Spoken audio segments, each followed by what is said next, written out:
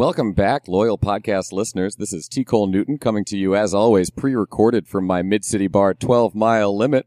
As always, I am joined by my my co-host. Sorry to demote you, Mr. Steve Yamada. I'm kind of like one of those guests in a sitcom, you know, like you've been on the show long enough that eventually you get a credit in the opening credits. Yeah, and then they have to change the song a little bit, Exactly, and it does like the rhythm doesn't work anymore. Right. I'm pretty much like Batgirl from the 1960s Batman.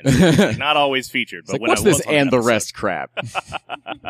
All right, and we've got a really great guest here today. Why don't you go ahead and introduce our guest for us, Mr. Cole? Well, my friend, Ms. Hope, Mrs. Are you? How do you self-identify in terms of your prefix these days? You can say it. The recently Ms. married I don't know. Ms. Hope Codman Van Starens. Why don't you go introduce yourself, Hope? Hi. So my name is Hope Codman von Starnes. Von Starnes just got added, so if you say Hope Codman, that's also totally fine. But I am the co-owner, and founder of Dynamo here in New Orleans, which is a sexual health and wellness based boutique. And we serve as, hopefully a resource to the community, a place for people to learn about sex in a comfortable, positive, happy way, and maybe get some really keen supplies at the same time.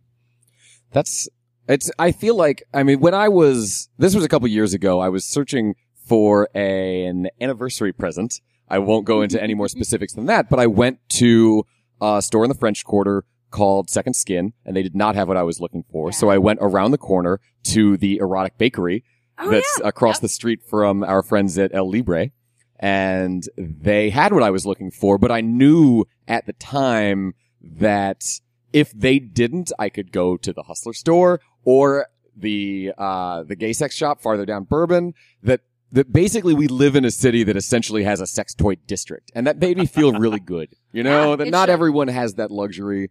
And you're a lot newer to the scene. Can you tell us about what distinguishes Dynamo from that sex toy district in the French Quarter? What makes you guys special? Sure. So a few different things. For one thing, we really curate what we carry. At Dynamo, we're very exacting on what we're willing to stock. So all of our toys, all of our supplies need to be what's called body safe, which means it's safe for the body. It is a food or medical grade material that is not going to cause any kind of harmful reaction. It's not going to cause a harmful reaction. It's not going to cause an allergic reaction. It's not going to leach chemicals. Sex toys, as you might imagine, if you think about it, they're not a regulated industry the way that like food might be, or children's clothes, or anything that, you know, other things that really you put into your body. Exactly. And so because politicians don't want to touch the realm of sex toys, manufacturers can really put any kind of chemical or ingredient in a sex toy with really no oversight. It can be labeled a novelty. It can be sold, and there's not a lot of education about it. So there's chemicals, for example, the one that you'll often hear about if you do this research, there's a chemical called, or a group of chemicals called phthalates, which are plastic softeners. And you see them used a lot in, for example, jelly toys, kind of the jelly dildos that you'll see, certain vibrators. But what they can do is leach chemicals into the body, and they can really disrupt, you know, the most sensitive parts of ourselves. Some of them are linked to cancer-causing agents, to hormone disruptors, and these chemicals are actually banned in children's toys and in some places dog toys. Just not adult toys. Just not anything that you would put inside your body in a sexual way. So it's really down to shops like ours, and there's many around the country. If you go to Good Vibrations or Babeland or the Tool Shed, Self-Serve, there's so many wonderful Early to Bed. So many wonderful shops around the country that do this work and do curate what they sell. And we didn't have a place like that yet in New Orleans. And so we wanted to be that place. We also really wanted to be a place that was very accessible, very comfortable, where people would be proud to come in to ask questions, not feel intimidated, or feel as, you know, unintimidated as possible, I suppose. And hopefully come out really happy and having learned something new. Would it be safe to say then that if you buy sex toys anywhere else in New Orleans, well, actually, let's talk on that. Yeah. If you buy your sex toys anywhere else locally, you will die a horrible, horrible death? You will not. No, I'm not going to say that, because I think that's slander. No, and there's body safe, and we call these toys that are safe for the body. We call those body safe. There's body safe toys. I mean, all of the shops will carry at least some toys that are body safe. I should hope. It's just not carrying things that are iffy. So like I said, you really have to do your research. Our benefit is that we do that research for you. So you know that if you come in our shop, everything's cool, basically. Right on. So I think we're living kind of in an age right now where a lot of more boutique industries are being able to pop up, and people are really looking for that human experience. Sure. There is always the giant elephant in the room, the online purchases as well, and everything like that as well. Yeah, and I think that's scary to me in this regard as well too, because you've got a lot of people. Age certification is not a big thing and everything like that. And just unsafe purchases can be made online, especially now. Like, I'm learning a lot. I will say that this is a bit of a completely naive, gray, blind spot for me and everything like that. So, the idea of like, oh my gosh, there's things that can cause cancer and like really be harmful. It's just like, how many people are like living somewhere where they just have an internet connection and they're don't have access to a service like this. So what are your experiences with that? That's a very roundabout question, but being a brick and mortar competing in an online world. Well, we started as a website. So when I first, created Dynamo LLC, we didn't have a brick and mortar. We didn't really have any inventory to speak of. And so it started as a website just to get my foot in the door and have an online presence. And to be honest, the website, we make sales every month. But we're never going to be able to compete with an Amazon. Even some of the shops, like Babeland or like Good Vibrations that have been around, for a decade or more. We're not competing with them yet. But the difference, I think, is that a lot of people do want to support their local shop. They want to support their community. They want to feel like they can rely on somebody in their town, in their region that has their back. And then also with us, now that we do have pop-ups, now that we do have a place where people can come, see the toys, talk to us, they can get that experience that you wouldn't have anywhere else. I mean, short of, staging every toy next to a dollar bill or a Coke can, you're never going to know exactly what it's like in size and certainly not in texture until you see it. And at the same time, if you've got a question, if a description is unclear, you only get so much with the internet. You only get so much with reviews. And then finally with Amazon, I shop on Amazon for some things, for sure. But you're always kind of taking a chance. I've had people that have gone to Amazon for not just toys, but many things and just never got their order. I've had people come to Amazon for toys and they clearly have received a knockoff because the people that work in their warehouses, they work hard, but they're not an expert on every single thing. Right. So they don't necessarily know if whatever is in the Hitachi bin is a real Hitachi, right? It might be something that was knocked off that was made cheaply and that's going to break or might even cause some damage or might be made using chemicals that aren't safe. Okay. We talked a little bit about it, that you're on a trajectory to have your own storefront with street frontage, and that's been a bit of that's a journey, and it's an ongoing journey, as we'll probably get into here in a minute. But I would like, if you could, talk a little bit about transitioning first from being an exclusively online retailer to having the space that you used to have above the new movement, what it was like up there, maybe the advantages or disadvantages, and then the transition that you've been making from that space to your current/future home on St. Claude. Awesome. So we started out as essentially just a website in 2013. And at that time when we first started, it was just me. And I started out as an online presence and then popping up. I kept a very small inventory and I would go to burlesque shows. I went to a lot of burlesque shows, Bella Blues show at the Always Lounge. I went to the Howlin' Wolf. I traveled around different theatrical performances. And got a little traction there. We actually, in that time, even brought in an educator, Kate McCombs, who was amazing, and she flew in and taught some workshops with us. Was Nico your partner from the get-go? Very early on, but not immediately. Okay. So, Nico Darling is my business partner. She's phenomenal. She used to help run a shop called The Tool Shed, which is in Milwaukee. If you're in the far north, please go to The Tool Shed. They're amazing. They're also, in our opinion, the resource for, Transman supplies. So definitely check them out. They're phenomenal. But she came down here also with the intent to open up, a sexual health and wellness shop. And we had both worked at Trashy Diva at different times. We're very fancy ladies. And basically we're introduced through mutual friends and realized we had the same goals. And there was definitely like, we felt each other out. We were like, you're cool, you're cool.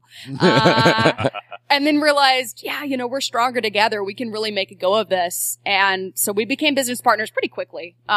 So yeah, she came on board, you know, within a few months, really, of Dynamo officially having an LLC. So before you guys even had the spot at the New Movement. Yes, definitely before then. Yeah, she, you know, from the little burlesque pop-up stage, for sure. And we actually, so our good friend, Mallory Whitfield, who runs the site, Miss Malaprop, if you check her out, she's amazing both in terms of, craft shows and, you know, any person that's a maker, she's a great resource. Also, just in terms of SEO and, you know, promoting your personal brand.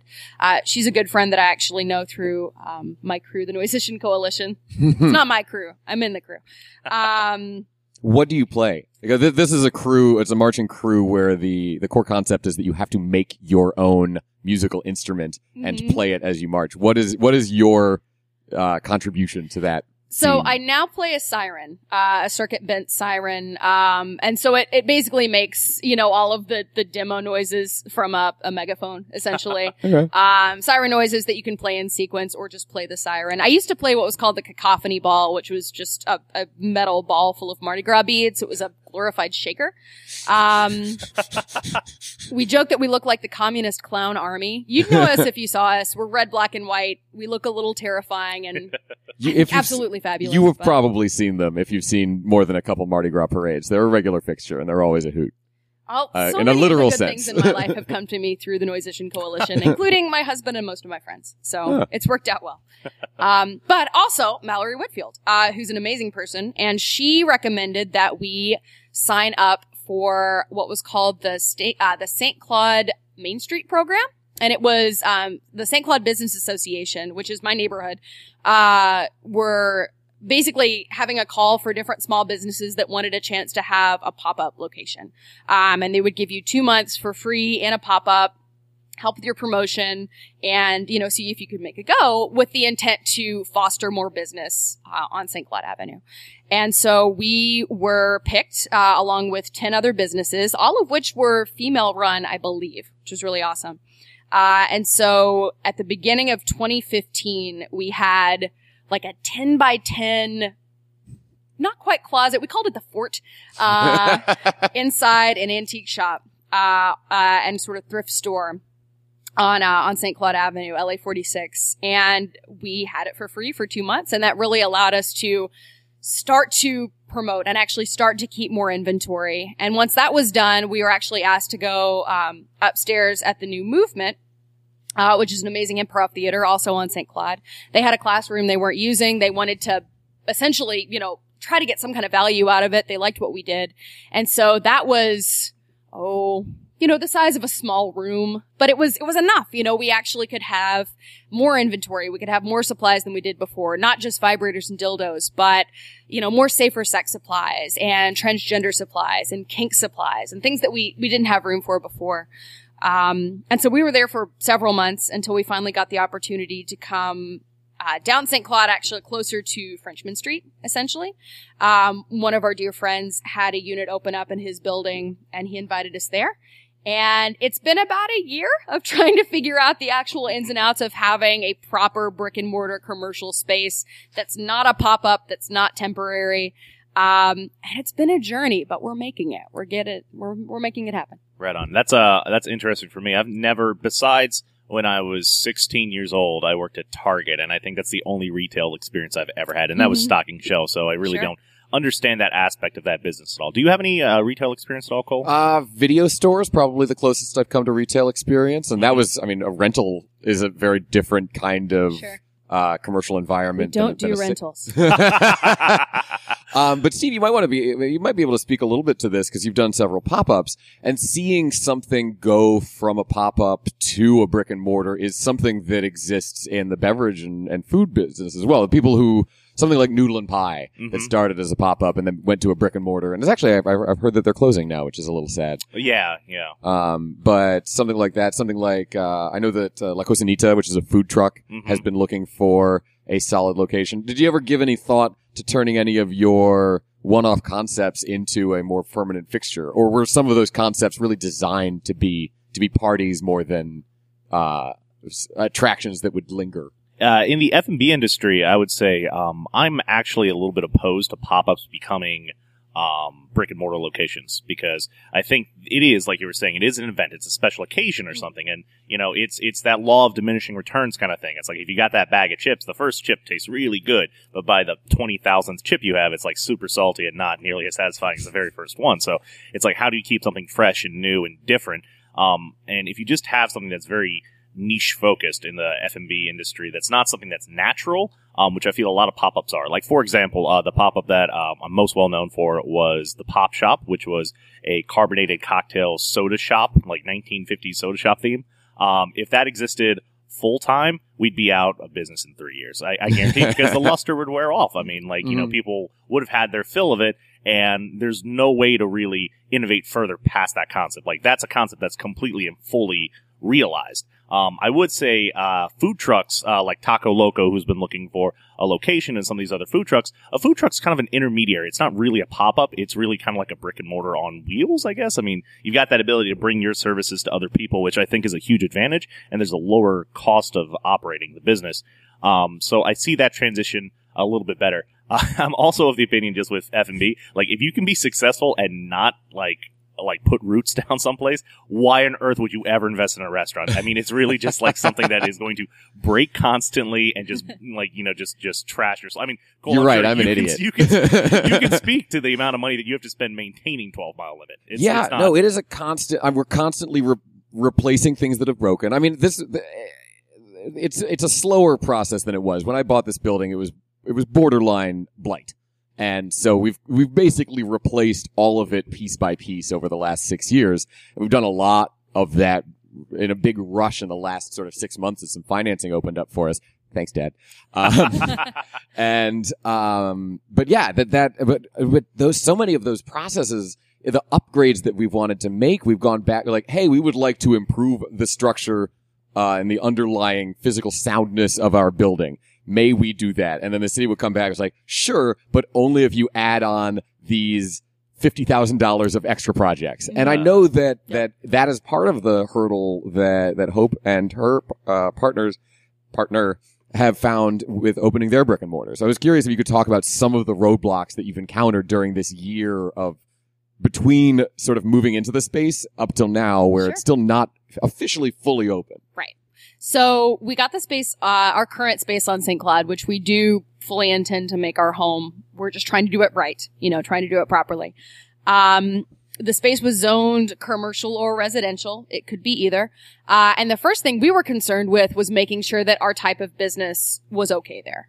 We just wanted to make sure that there would be no surprises. And so we actually made a presentation at City Hall to talk about our goals and to talk about the fact that we wanted to be a city resource. We wanted to offer this education, this health advice, that we didn't only, sell vibrators. We sold many other things, that we were a resource. And the city was on board.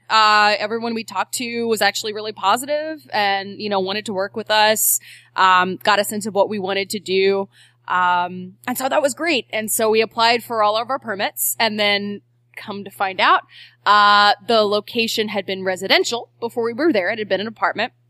And so to become a commercial space, which is what it would be, needed to get up to commercial code. And apparently the standards in New Orleans had changed like 2 years ago, not very long ago. And so to get up to code now, we need to make the space ADA compliant. So wheelchair accessibility, also, the bathroom that's in the space needs to be compliant. And then we have to build, firewalls basically to protect, the other units in the building, which is all valid. We just did not realize we were going to have to do all of that before we even had a store and money. It's got to be one of those weird things. I've dealt with this too with opening some restaurants, and then like the inspector comes through and just like, oh, this isn't wheelchair accessible. This isn't ADA compliant, and like there's a small part of you that's kind of like, it's like, damn you for being in a wheelchair. And then you have to check yourself and be like, wait, what? Who's the real bad guy? Not here? cool. Yeah, I do. I felt that too when I was. I went back and forth with the city a lot when we were doing our upgrades to the kitchen. One of the things they came back and said is that because if you're going to have a legal kitchen in the space, we are going to have to examine your seating capacity, which is based on square footage. And based on your square footage, we feel that you need at least one extra fixture in the restroom. So collectively, we could have added another restroom. We could have, well, what we wound up doing was adding another toilet into the women's room by expanding, we just removed an alcove next to the women's room and basically made it a slightly larger space.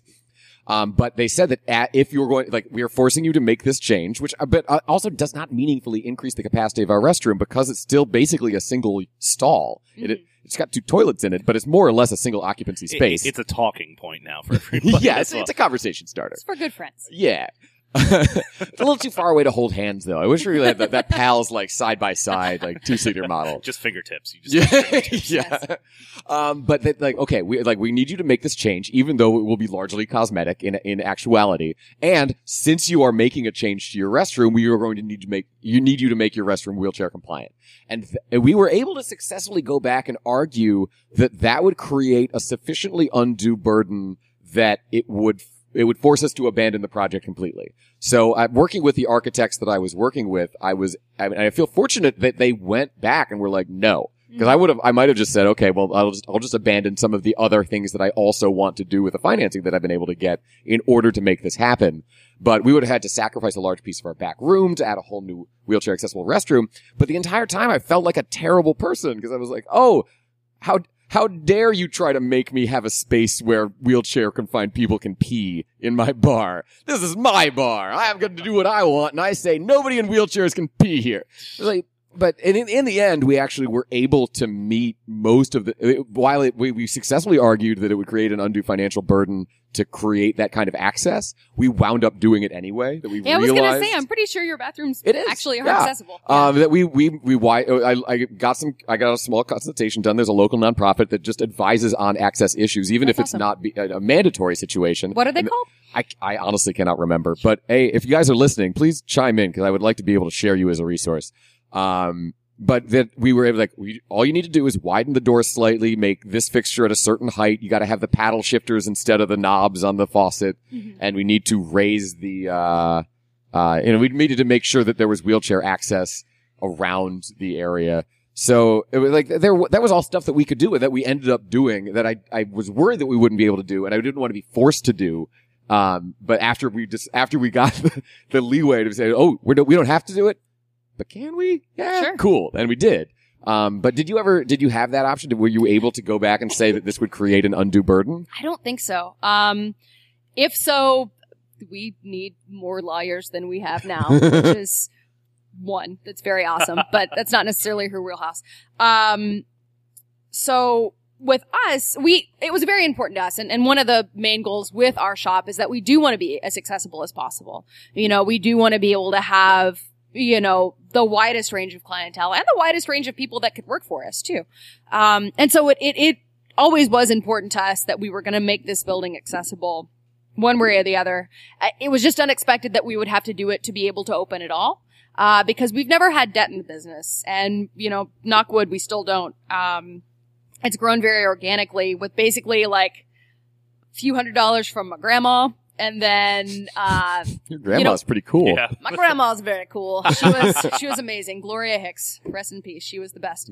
And then just growing slowly. We started in 2013. We're only now about to have our brick and mortar, but for better or for worse, we're both fairly debt averse. And so we have the money that we have and we're going to do what we're going to do with it. And so we didn't have the money right away to do these changes. Like I said, the goal was always going to be accessible. I didn't know anything about the firewalls. That was new to me. This has all been a learning experience. It was surprising that we would have to do it to get started. It's kind of a catch-22. So what we ended up doing in November of last year, like right when I was getting married, was run an Indiegogo campaign because I didn't have enough going on. And it actually went really well. So we funded at something like 88%. We actually got a lot of the money that we needed. People were very generous. The folks at Helbet for Leather donated a lot of prizes for us and perks. We had a lot of really good shout outs from within the community. And so we do have the money to get started with and really make a go of it now. The problem with us was that as soon as we had the money and we had the plans and we took everything to City Hall and said, okay, the fire marshal said yes, and we have this money, let's do it. Then the gentleman who had our plans at City Hall was like, but wait, there's more. And essentially, the architect that we had hired before, lovely person, but apparently not quite on the ball. And I did the best he could for sure, but at the end of the day, was not quite clear on the current commercial codes that were required. So that was a dark time, in December when we were afraid we weren't going to be able to do it at all. But we hired a new architect, about a month and a half ago, and she's been phenomenal and, has just really gone forward. We finally just, we put her on retainer and we said, please figure this out and see if it's even possible because we can't do anything until we know. And she's been wonderful. And so she's actually making headway and talking to everybody for us. And I can only think, cause she'll forward me emails every time she's talked to a new person and cleared another hurdle, or just honestly, some of it was just things that weren't clear in the plans that the initial person at City Hall asked for and the architect didn't know to say this is what this is, or just didn't have time. He was a busy man. Yeah. She's gone through every little detail. And I think, my goodness, I could not spend this much time at City Hall. This is money well spent. Wow. Yes. Well, it's, I'm glad that it's continuing to move forward. That tilting at all of the windmills, eventually you'll knock one of them over, Yeah. That's a long, strange trip. I just made up that phrase. There's a demotivator poster. The demotivators. The nihilistic. Yeah. Inspirational. Nihilism. Tell me more. Wow. Apparently, there's one that I just read about this. I just finished an awesome sexual health book called Come As You Are by Emily Nagoski, but she talks about there's a poster on her wall in her office that has a penguin on it, and it says something to the effect of until you spread your wings, you'll never know how far you can walk. It's just, in some ways, very depressing, but also we're going to get this done. We'll figure it out. Yeah. Even if we have to walk the whole way, we're going to make this happen. You'll drag each other's exhausted bodies over the finish line come hell or high water. I believe nothing less. So one thing I'd like to look at, to consider a little bit. So the first time I got to meet you, Hope, and it was very much in passing. I came in for the late shift on a Thursday, and I believe you were here for the adult sex ed that happens here at 12 Mile Limit. Cole, would you like to speak about what that programming is here at 12 Mile? I remember the first time I met Hope, she actually came in, I believe, I don't know if you were with Nikki or not, but you came in, you were sitting at the end of the bar, I was bartending, or just happened to be behind the bar that night, and I overheard that you were talking about opening the space that is now Dynamo, or that you had just opened the space that is now Dynamo. And my wife, Lelia, has been a sex educator in a lot of different venues. She's done sex education for teenagers who are in juvenile detention. She's done sex education for adults, prisoners re-entering society. She's done sex education in more traditional just schools. She's done it in college campuses.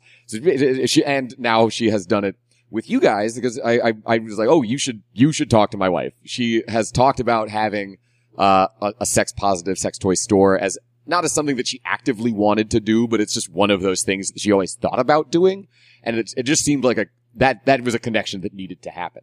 So I was like, oh, you should talk to my wife. So I don't remember if anything came of that specific conversation, but that is the first time I remember meeting you and hearing about this project. And I was like, oh, and if you ever want to do a pop-up here, if you want to do programming like that here, I very much want this to be a space that is known for safe, responsible sexuality. That bars this is very much still a hookup bar, but I don't want it to be a predatory environment. I want it to be a place where people feel safe and comfortable to hook up with each other. Sure. And that's the kind of programming that I wanted. So hearing, I was like, oh, you want to sell some stuff here. You want to do an event here, we would happily facilitate. So then you eventually did get in touch with Lelia and have developed a recurring program. It used to be monthly, and now it seems to be we're doing it more or less seasonally. But do you want to talk about sort of how that's evolved, what the format is currently, and how that came to be? Because this is where I check out, except for being like, sure, that date works. Sure. So I ended up meeting with Lelia not too long after we met. We had some coffee dates, and just chatted about our own experiences in sex education, some of the goals that we both had in terms of making more resources available to New Orleans. And I honestly, I also don't exactly remember how it came up, but we all collectively decided, me, Lelia, and Nico, that we wanted to do some kind of event together, and that 12 Mile Limit was an awesome and, welcoming venue. And so it did start as a monthly series. And essentially, so it involved, I guess the focus of it was anonymous Q&A. I was raised in, some people don't call it the South. It's the cultural South. I was raised in Kentucky. Definitely the South. Yeah. Anybody who says it's not is people like to be like, oh, that's the Midwest. I'm like, it's the South. And so, while I had a fantastic childhood. I am not knocking that, but sex education was very limited. I think I had maybe one day of sex ed and life skills class. And it was essentially just a series of slides of the most extreme examples of sexually transmitted infections that they could find. Nothing about pleasure, of course. Nothing about even how to, use a condom. It's very basic. And so I think it's really important for folks who come from any kind of background, whether they got great sex ed or no sex ed, to have a place where they can ask questions in, an environment with other adults, that's comfortable, that's anonymous if they want it to be, that's fun or funny, and just get some of this stuff out. And so that's what adult sex ed was meant to be. So the focus of it is we take anonymous questions from the audience. We have the panel of three, myself, Lelia, and Nico, all answering questions from our perspectives. And some of us have specialties in one thing or another thing. But we also try to make it fun. So we always have a coloring contest.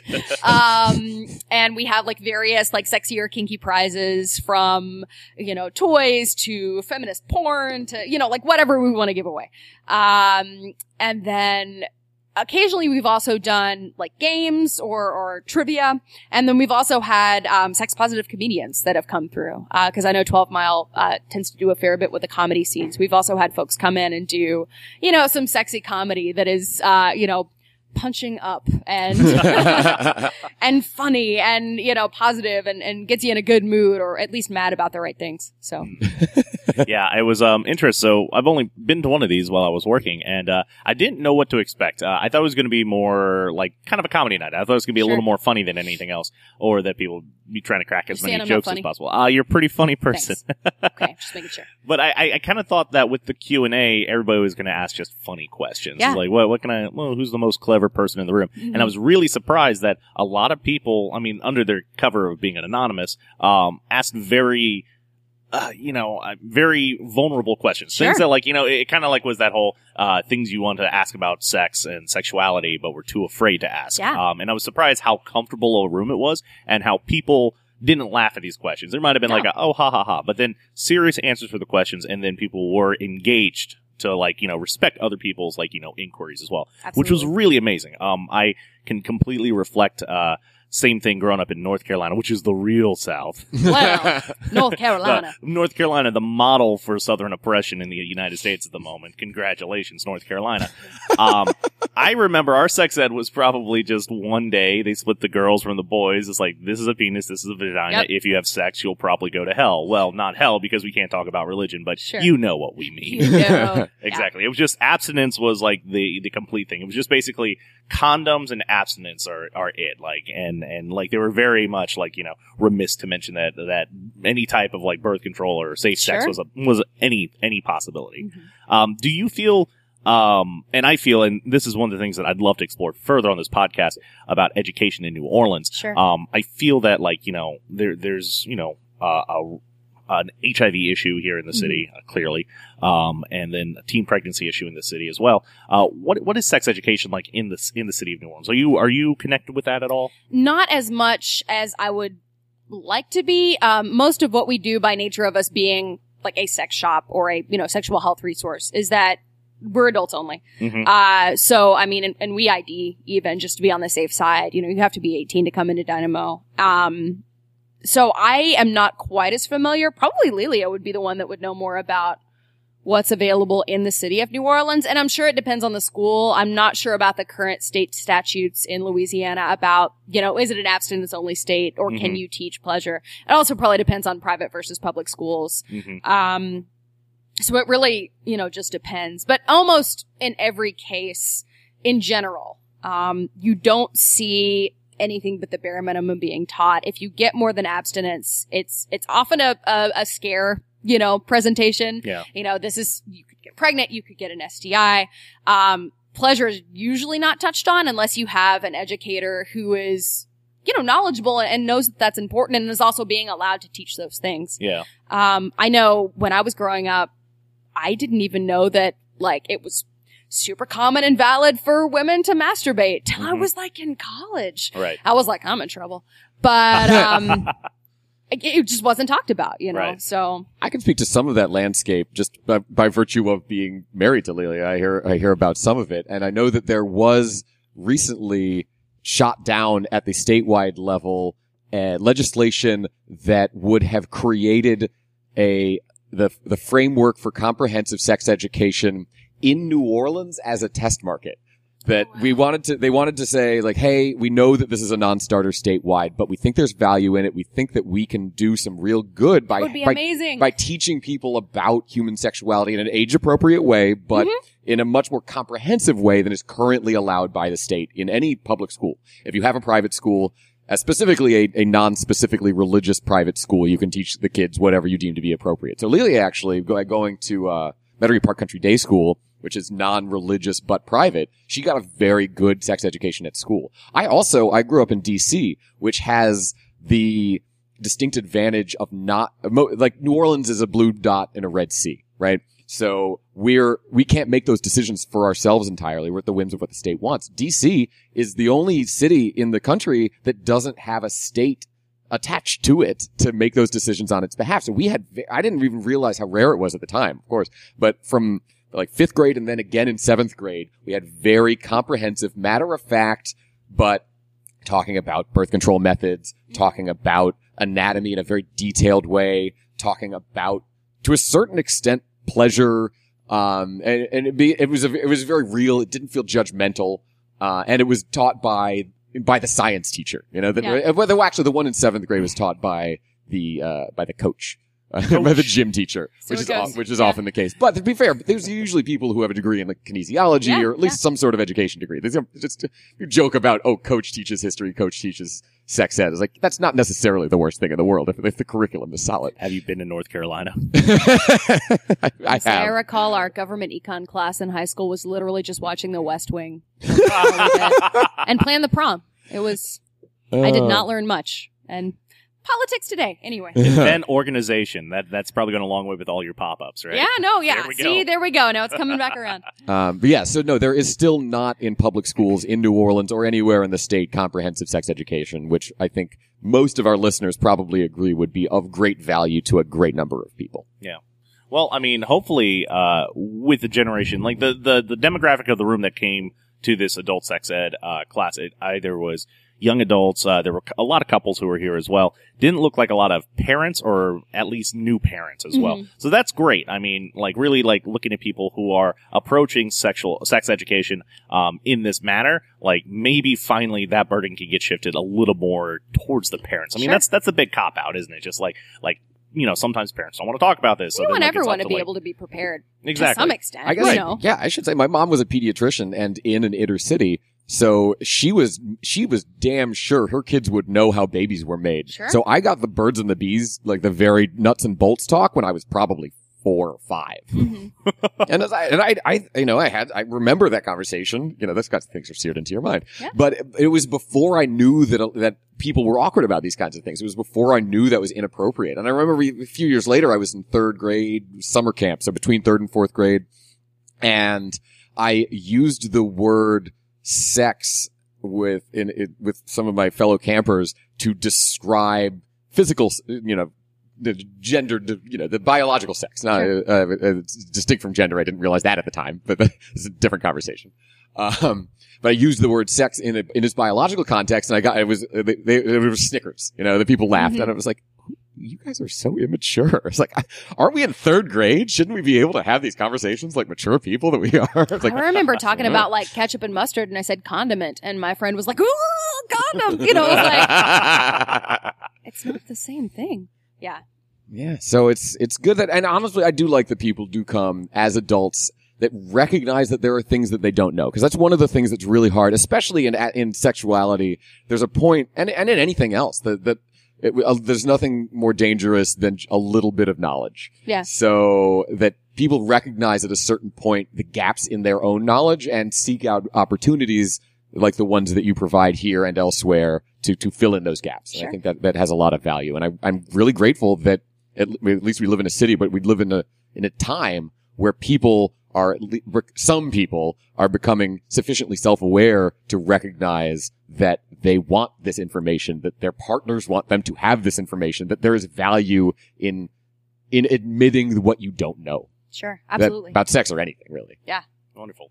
And I know you've touched on it a little bit, and this is a hell of a transition, I'd imagine, too. But I'd really like to learn a little more about, while we still have some time left, just a little bit about the biases that are within your industry as well. Mm-hmm. You were talking about, I believe, the tool shed up in Milwaukee, Wisconsin. Aha, look at that, I'm learning.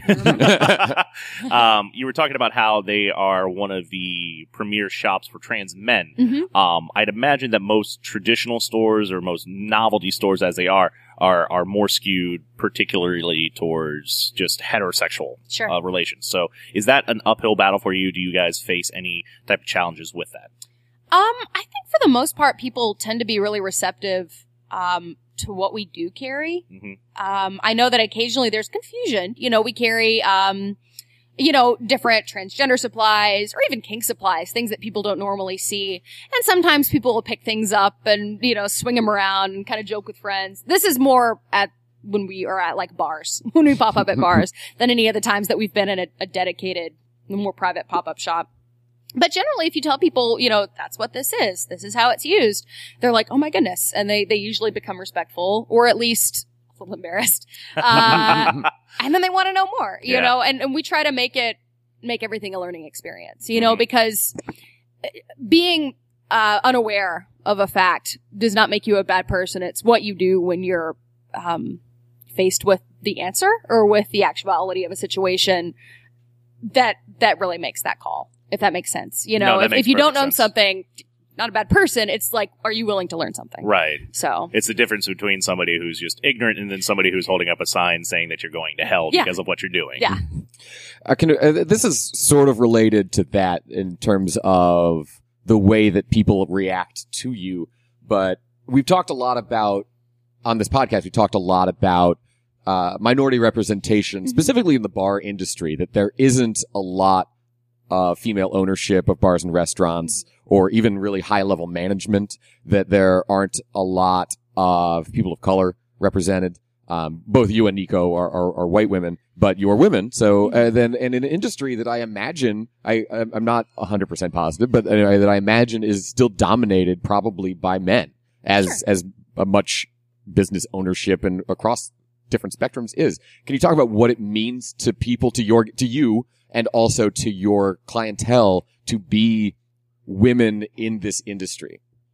I mean, I don't want to say that, because we are women, we are the be all end all and we're going to be able to answer every question or know everything. But I think it does provide at least a choice in terms of people that you could talk to or people that you could go to for this information and for these kinds of products. I will say we're not the only women-owned sex shop in town. There's one in Metairie, Suzette's, that's owned by a woman, obviously. Hot Chocolate's owned by a woman. And some of the others may be too. There's one that's at least run by a woman, Le Sex Shop.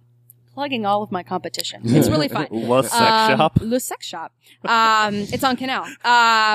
It's beautiful. It's French for the sex shop. It is. But no, and those are all totally valid. Like, I will never, slam people. That's not who we are. And honestly, you know, the more resources, the better, as far as I'm concerned. Right. You know, I want other people, I want people to have options. Right. You know, if we're a monopoly, I'm sure we'll get lazy. I don't want that to happen. I love the idea that in new small town Main Street America, it's like, there's my friendly neighborhood sex shop. That's what we want to be. That's amazing. And, you know, we're not in the quarter. And I feel like the quarter is its own animal in terms of, who your customers are. Right. So I've never felt like pressured by the shops in the quarter. Like I said, the one on Canal's very far from us. But so there are other female-owned shops, for sure. But as far as I know, and I don't know everything, nobody is doing the same thing that we are, and nobody is offering the same programming, educational resources, events, and supplies that we offer. Mm-hmm. And we always want to be ahead of the curve on that. We always want to be the place where you can get the best information, the most reliable and safe supplies. And if we don't have it or we're doing something wrong, I want to know. I want to learn. I want to change and be a better resource. And, you know, like Cole said, we are both women, but we're both, cisgender white women, you know, so we both still have a lot of privilege, and I definitely want to bring more people in as we go. We really can't afford employees right now, but eventually I'd like to have employees that can offer other perspectives, you know, people of color and trans folks and people from all different backgrounds, so that we can have that input. You know, we want to be able to speak to a wide variety of people and give them help. Cool. All right. I think we're getting up towards the upper end of our usual episode length, but we like to leave things with parting thoughts. If you have anything else you would like to add, that'd be great. If not, if you would just like to once again say who you are, list your organization, and maybe say a couple of upcoming events that you're working on, or places that we might be able to find you guys in the not too distant future. So again, my name is Hope Codman von Starnes, and I am co-owner of Dynamo, which is a sexual wealth and wellness shop here in New Orleans. Did I say sexual wealth and wellness? Yes, you did. Metal Satan. No, sorry. I'm going to get in trouble for saying Satan on this podcast. No, you will not. For our Christian listeners. I mean, I don't know. No, so sexual wealth. I did it again. Hold on, you're gonna have to edit this. It's a spoonerism. Sexual health and wellness shop. I'm gonna add that if we ever do like a heavy metal event or like something in October, we're gonna flip it. Rich, sexy metal kids. Yeah, sexual wealth and wellness. We're in wellness. so many studs. No, sexual health. We're not cutting any of this. This is Please gold. don't. I sounded so much more hardcore than I've ever been in my life. In that moment.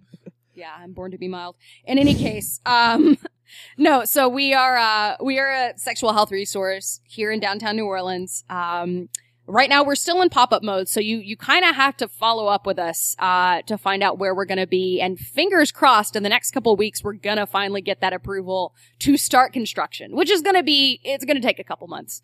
And so you'll really only be able to find us out and about in the world, in the intervening time. We hope to pop up at other shows. There's a show called, Esoterotica that happens at the Always Lounge, every couple weeks. And it's a local erotic writers group. And some of the poems and stories that they tell are like super sexy, like erotica. Sometimes they're just very meaningful and really just stir your soul. We pop up with them a fair bit, other events in town. We'll probably do another adult sex ed, but really just need to watch our website, dynamotoys.com. And then on the internet, if you want to follow us on social media, at Dynamo NOLA, both on Instagram and on Twitter. Instagram's probably your best bet. Nico runs the Instagram. She does an amazing job. And that gets updated pretty frequently. Cool. All right. Well, thank you again for joining us, Hope, and all of our listeners out there in podcast land. Once again, my name is T. Cole Newton. This is Stevie Mata. And this has been Around with Steve and Cole. Catch you next time, y'all.